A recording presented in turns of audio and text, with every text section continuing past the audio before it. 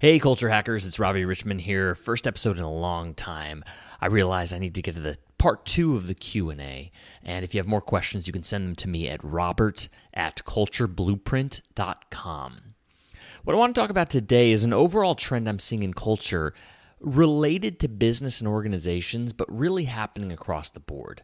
And the result of this is because of a larger trend of change and chaos and things happening so fast that it builds up a few things.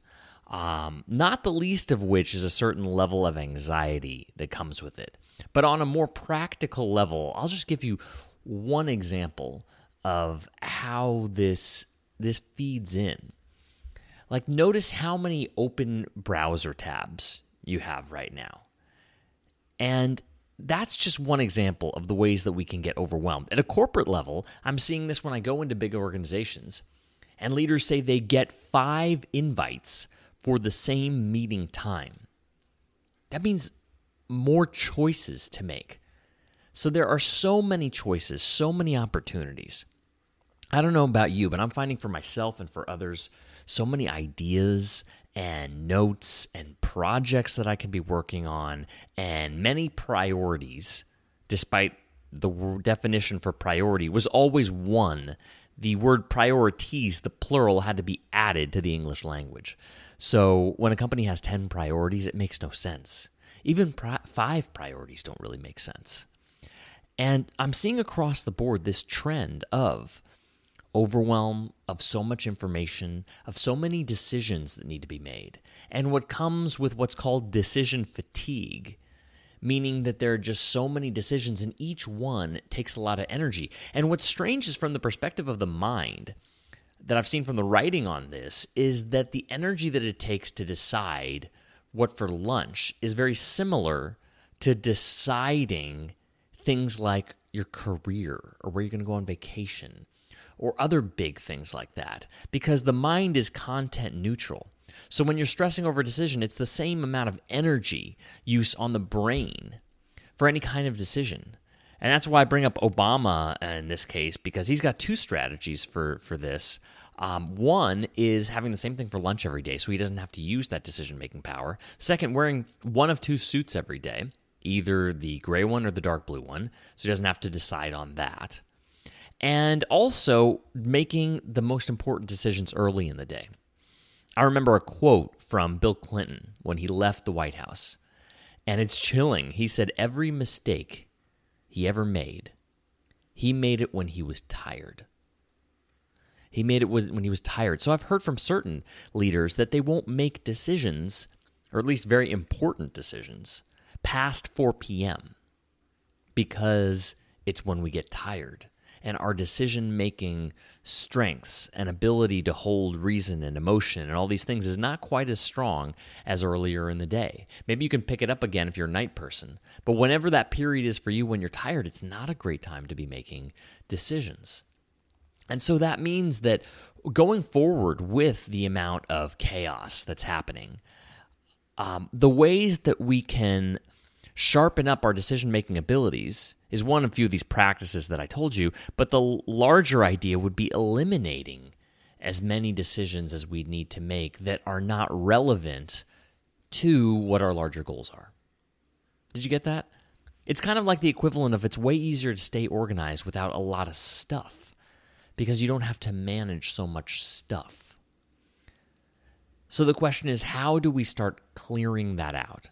That's something that I've been thinking a lot about, especially for our group with XPill. If you haven't checked out xpill.com, it's a new venture I'm launching that's really, that's a whole long story in itself. But if you're looking for some major breakthroughs for you or your team or your company, that's where we're having some major traction is at XPill. And I'll circle back to that or perhaps do a full podcast on it. But the point of this is, I've actually lost the point.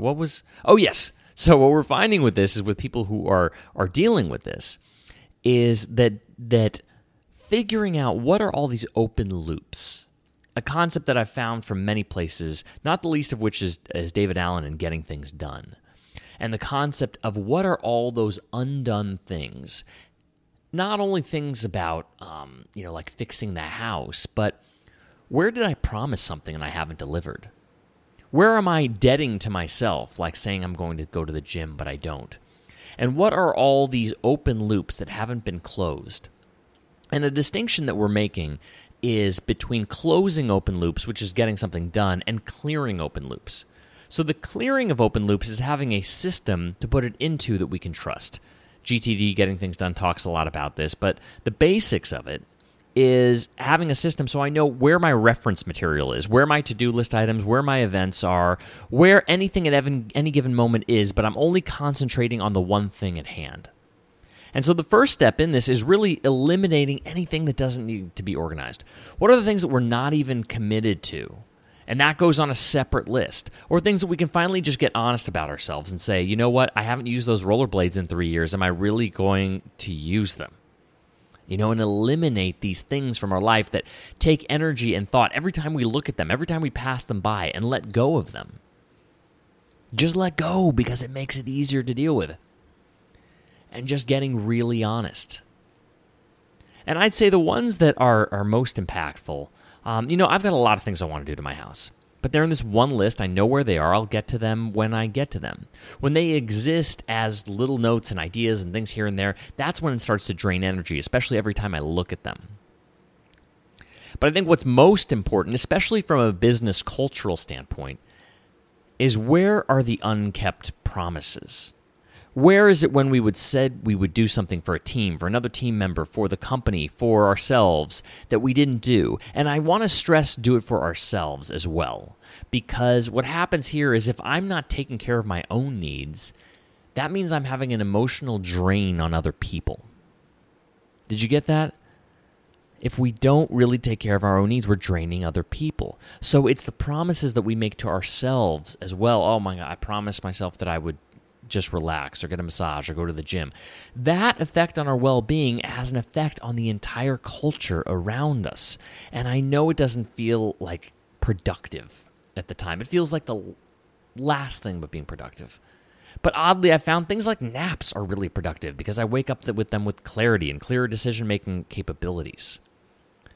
So we're kind of all over the place with this one. And by we, I mean me.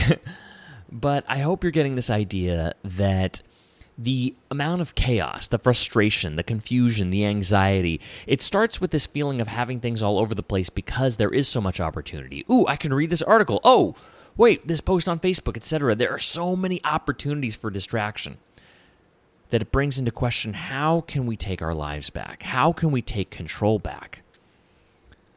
And one of the things that I do is I have a list of articles I want to read because I'll find one, get excited about it.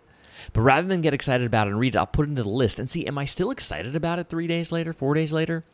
Because if I'm not, it was just a distraction. If I am, then it's highly relevant. Or using Newsfeed Eradicator, a plugin for Chrome for Facebook, makes it so that I can't see my newsfeed. I can only see what is happening from the notifications I choose. So that's a big difference. It's a really big difference. So before we go on, maybe we'll do that as another podcast, talking about ways to organize this. What is irrelevant for you? What can you clear out? How can you clear up space right now? Just, that good feeling of throwing things away or getting rid of things or donating. What is that? That's creating fresh air. My notifications just popped up of a meeting that I'm going to go do next. I think you probably heard it. And it's interesting, as a speaker, I've learned to integrate things that are happening rather than going against something and saying that shouldn't have been happening during my podcast. I use it as part of the event, as part of the speech. And for that, that's the reminder of, do you have too many notifications on? Do you have too many notifications on? Are you getting little hits for every email, every Facebook post, every email? That's just distracting you from whatever the larger goal is that you're working on. So I challenge you now to turn off the notifications, to clear space for what it is you really, really want.